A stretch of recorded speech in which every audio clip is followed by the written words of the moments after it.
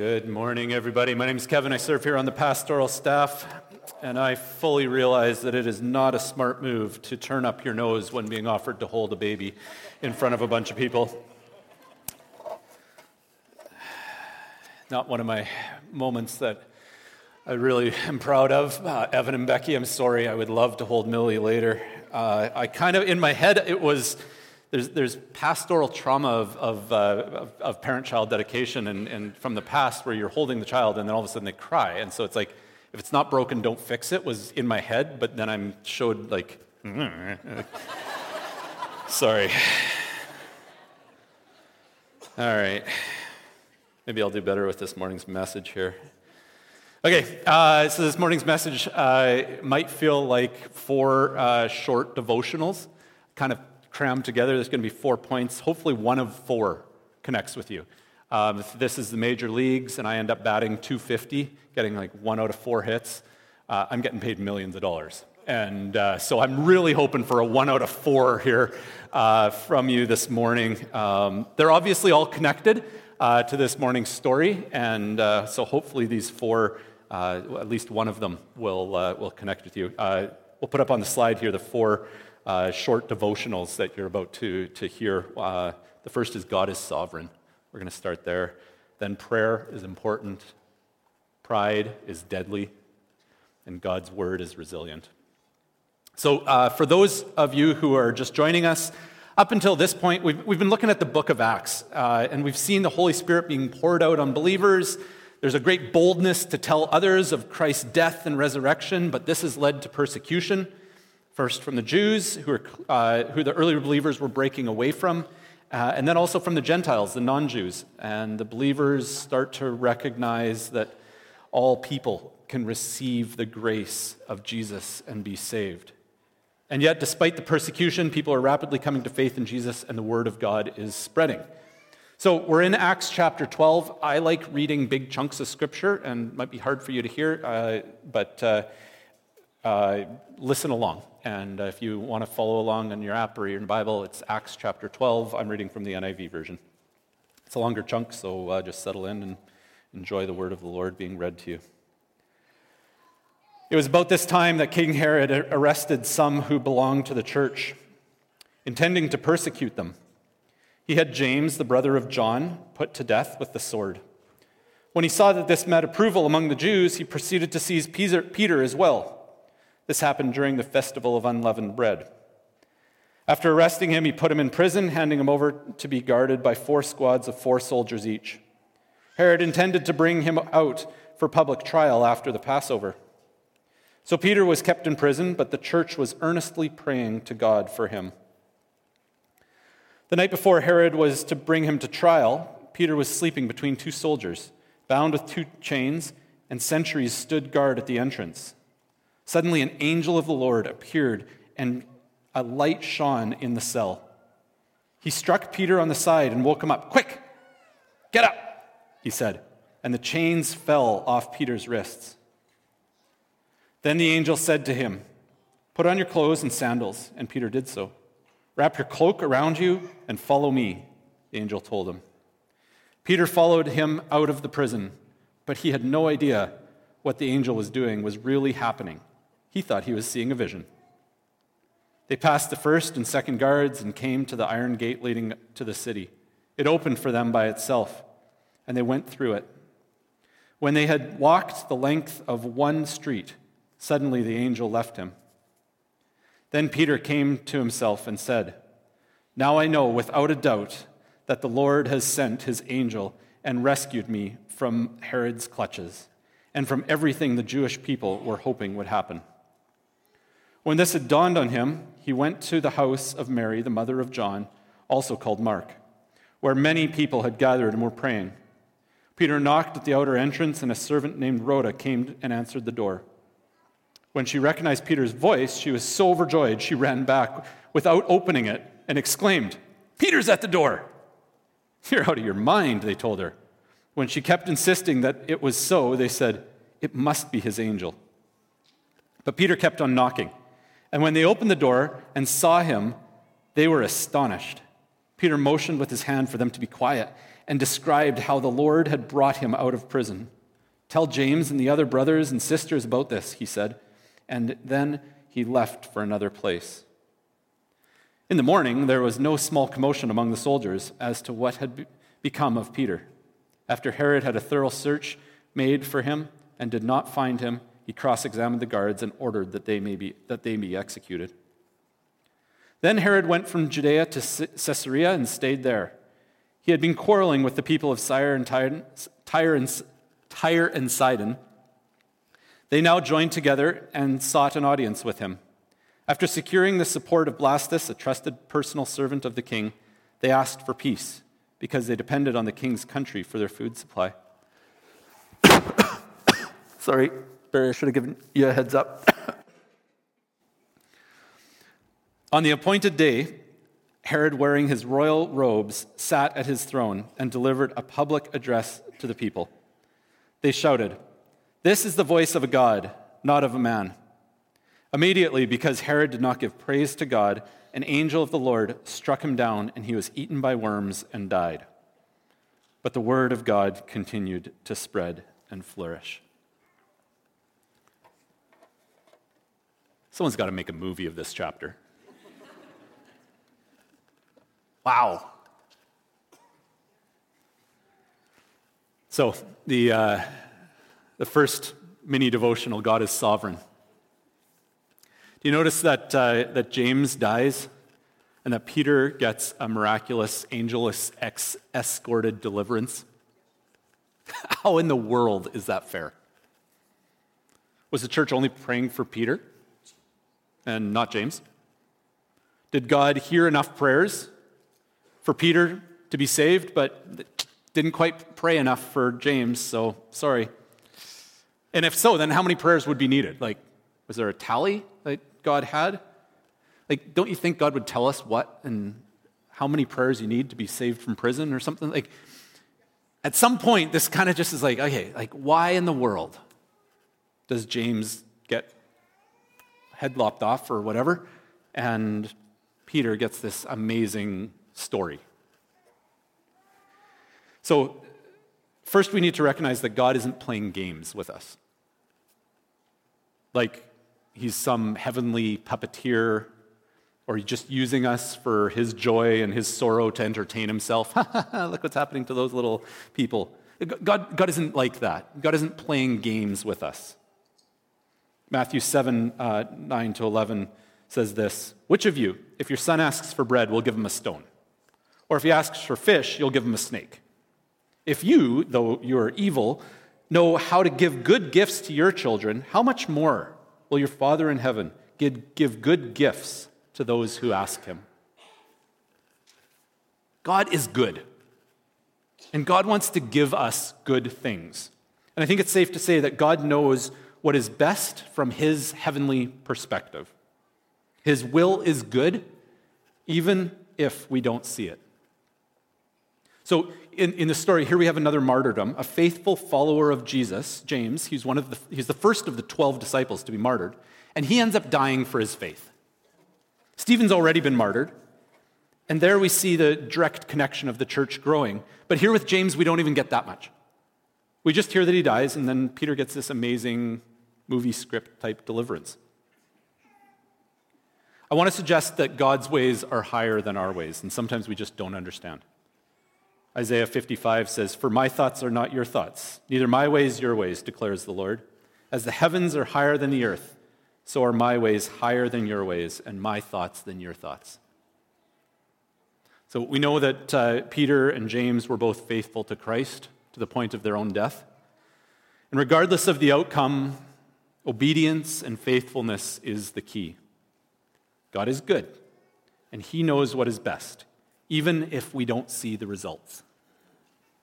James was faithful, and we too need to be faithful and trust in God's goodness.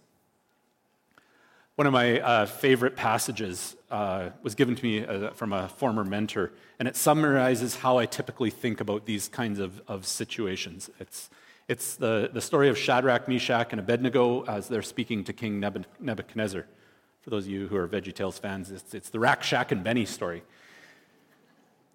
Daniel 3:17-18 says this. This is them speaking to Nebuchadnezzar. If we are thrown into the blazing furnace, the God we serve is able to deliver us from it, and he will deliver us from your majesty's hand. But even if he doesn't, we want you to know, your majesty, that we will not serve your gods or worship the image of gold that you have set up. So, I believe God is going to save me. Little like asterisks by it, and if he doesn't, I'm still going to live a faithful life to God. And that's just trusting in his sovereignty and trusting in his goodness that he is about to do something higher than I know. I trust in God to do miracles, and even if he doesn't, I'm still going to worship faithfully. I can do this, I believe we can do this because of the resurrection of Jesus. Jesus has defeated death, and in the end, he gets the final word. Whether someone's released from prison and someone else dies, I am responsible to be faithful and trust in God even if I don't see the results. Because there is a higher heavenly perspective that I just don't get to see. God is sovereign and he knows all. He is in control of all. He is powerful. He is good. I need to be faithful, even to the point of death, even if I don't get to see the results. So, that's devotional number 1. Number 2, prayer is important. There's this little line, Acts chapter 12:5. The church was praying earnestly for him. Now, this word earnestly is a really key word. It's the same word that's used about Jesus' prayer in the Garden of Gethsemane just before his death. There's sweat like blood coming down from his face. The author of Acts is also the author of Luke, the Gospel of Luke. Luke is the author. And so he's using the same word, and there's kind of this connection here.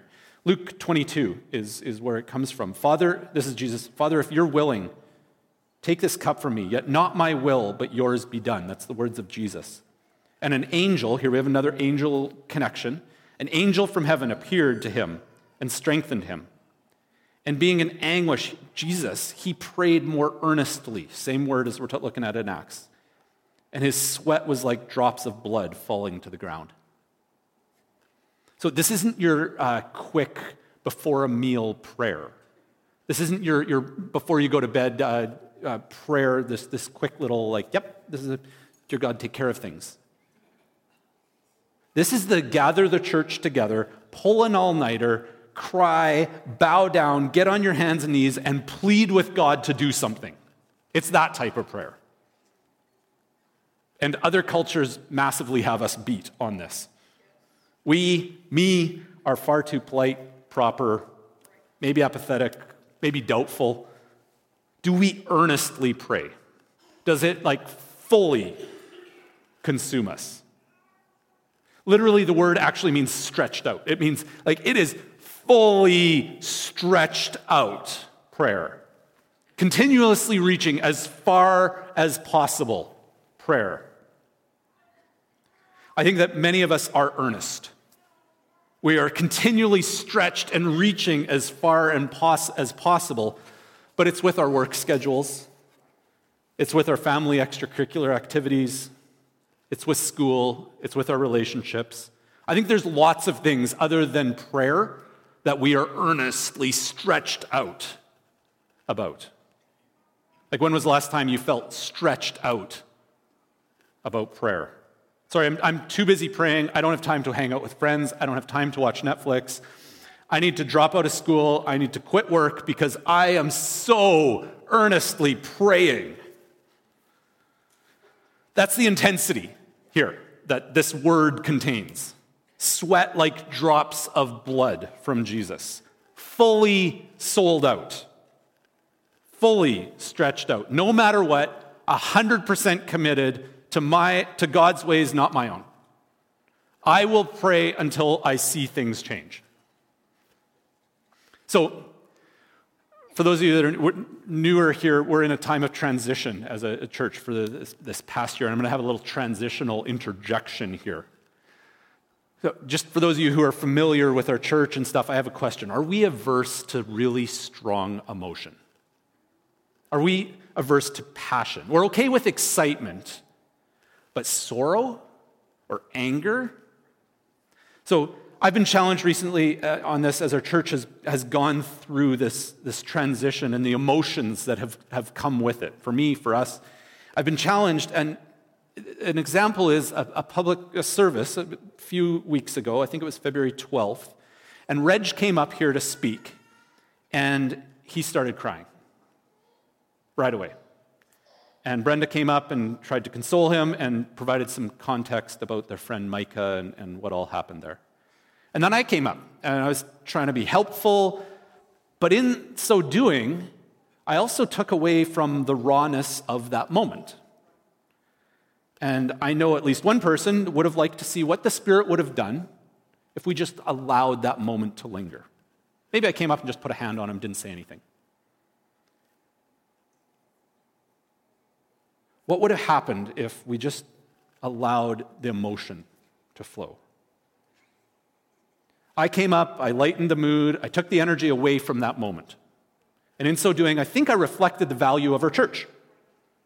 That type of raw emotion needs to be managed, maybe instead of let flow freely and appropriately. And so I would just submit to you, is that okay? Some will say, yeah, some will say, no, that's actually right, that's good. That maybe we do have this aversion to a strong emotion that needs to be managed. So I appreciate this challenge that I received from a brother recently, and I apologize to them and thank them for pointing this out. In my discomfort or my need to manage the emotion, I stifled the Spirit. And if I stifle the Spirit in this person's life, I need to repent, and so I apologize to him.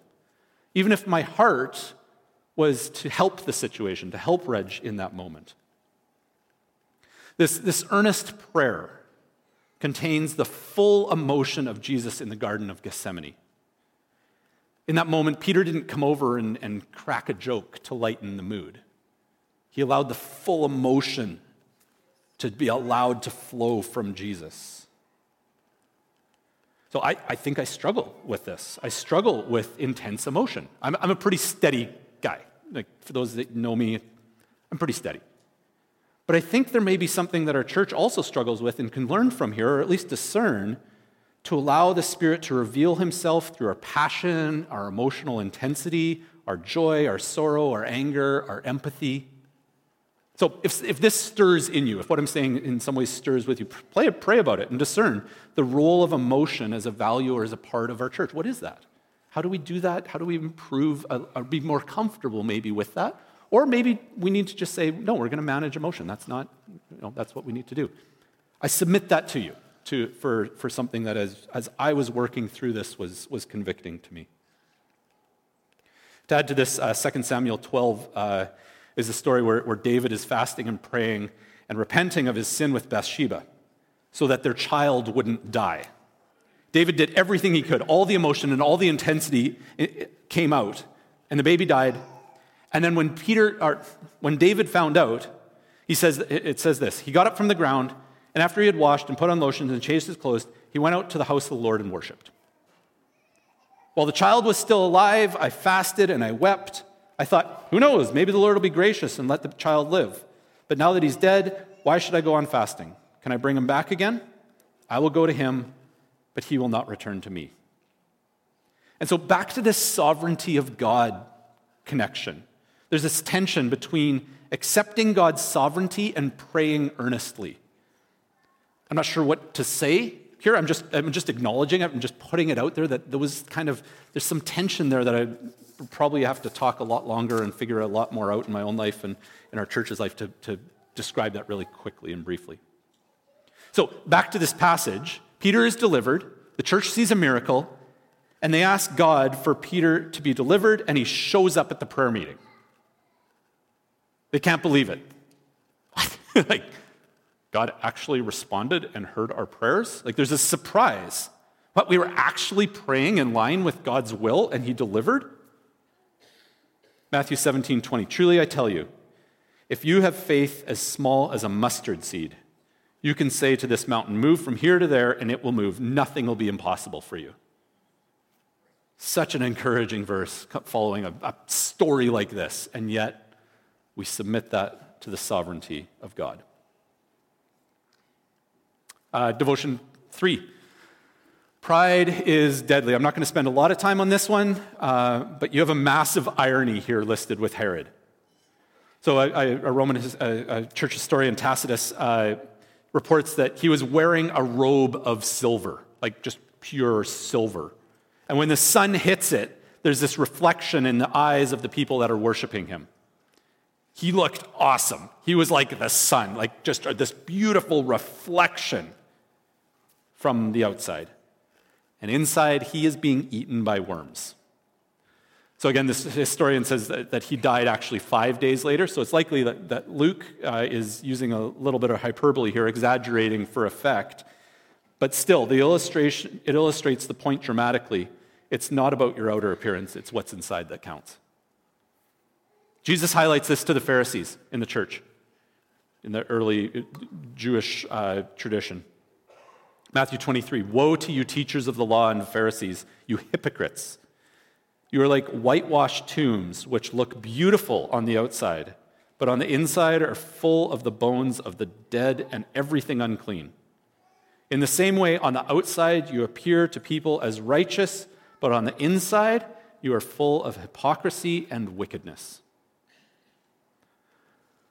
The goal as we follow Jesus is not to look good on the outside. It is to be pure. It is to be holy on the inside. And this comes from a life of repentance before God. This is called confession. This is where Herod lacked. As we acknowledge God's sovereignty and as we pray earnestly, we will recognize the lack of alignment of our ways with God's ways. And this is called sin. As we confess, we are washed clean, we are made right with God, but we know that we continually still sin. Confessing our lack of faithfulness to God transforms us, and that doesn't allow pride to grow inside of us. Confession will keep our insides clean. Number 4, the Word of God is resilient.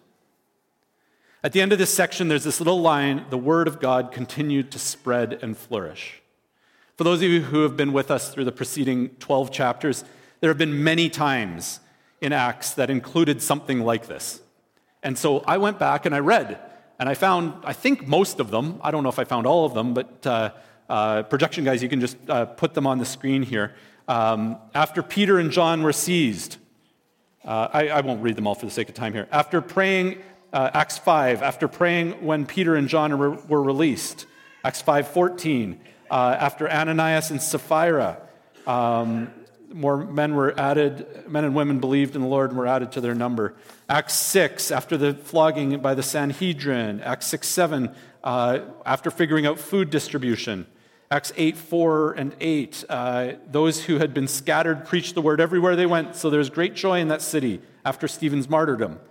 After dealing with Simon the sorcerer, after Saul's conversion, after Peter heals a dead woman, Acts 11, after believers were scattered, the hand was on them, and great number of people believed and turned to the Lord. Sorry if I'm going too fast for the projection people. I'm skipping ahead here. And then we have this one in Acts 12, after Peter's released from prison. But the word of God continued to spread and flourish. There is this continue, like, people are coming to know the Lord. The word of God just keeps going, despite everything, regardless of our circumstances.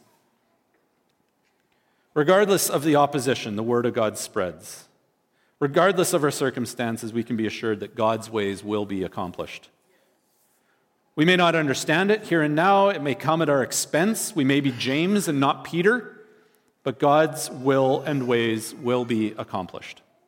The whole of Scripture shows this to us. From creation through sin, through the story of the Israelites, through Christ, the pouring out of the Spirit in final chapter where Christ returns and makes all things right, even those things, God will have the final word. Throughout the whole story, we see that God's ways will continue to spread His word and draw people to Himself. The commentator that I used, his last name is Fernando, and he just says, the word of God will continue to spread until the gospel of the kingdom will be preached in the whole world as a testimony to all nations, and then the end will come. The context of that, let me read to you Matthew 24, the 6 to 14, the verses before that, and just see if this relates. See if this sounds familiar to anyone here in our day and age. If you hear of war, this is Jesus talking. If you hear of wars and rumors of wars, but see to it that you are not alarmed. Such things must happen, but the end is still to come. Nation will rise against nation, kingdom against kingdom. There will be famine and earthquake in various places. All these are the beginnings of birth pains. Then you'll be handed over and persecuted and put to death, and you will be hated by all nations because of me. At that time, many will turn away from the faith and betray and hate each other. And many false prophets will appear and deceive many people. Because of the increase of wickedness, the love of most will grow cold. But the one who stands firm to the end will be saved. And this gospel of the kingdom will be preached in the whole world as testimony to all nations, and then the word, and then the end will come. I'm going to call up the worship team now. Our church has gone through a lot in the last few years, but the word of God will continue to spread. The kingdom of God will continue to grow.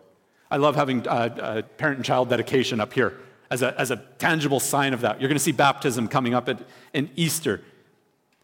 The kingdom of God will continue to grow. The gates of hell will not prevail. God is sovereign. Let us continue to pray earnestly. Let's confess our sin and keep our insides clean and continue to declare the resurrection of Jesus to the world. Amen.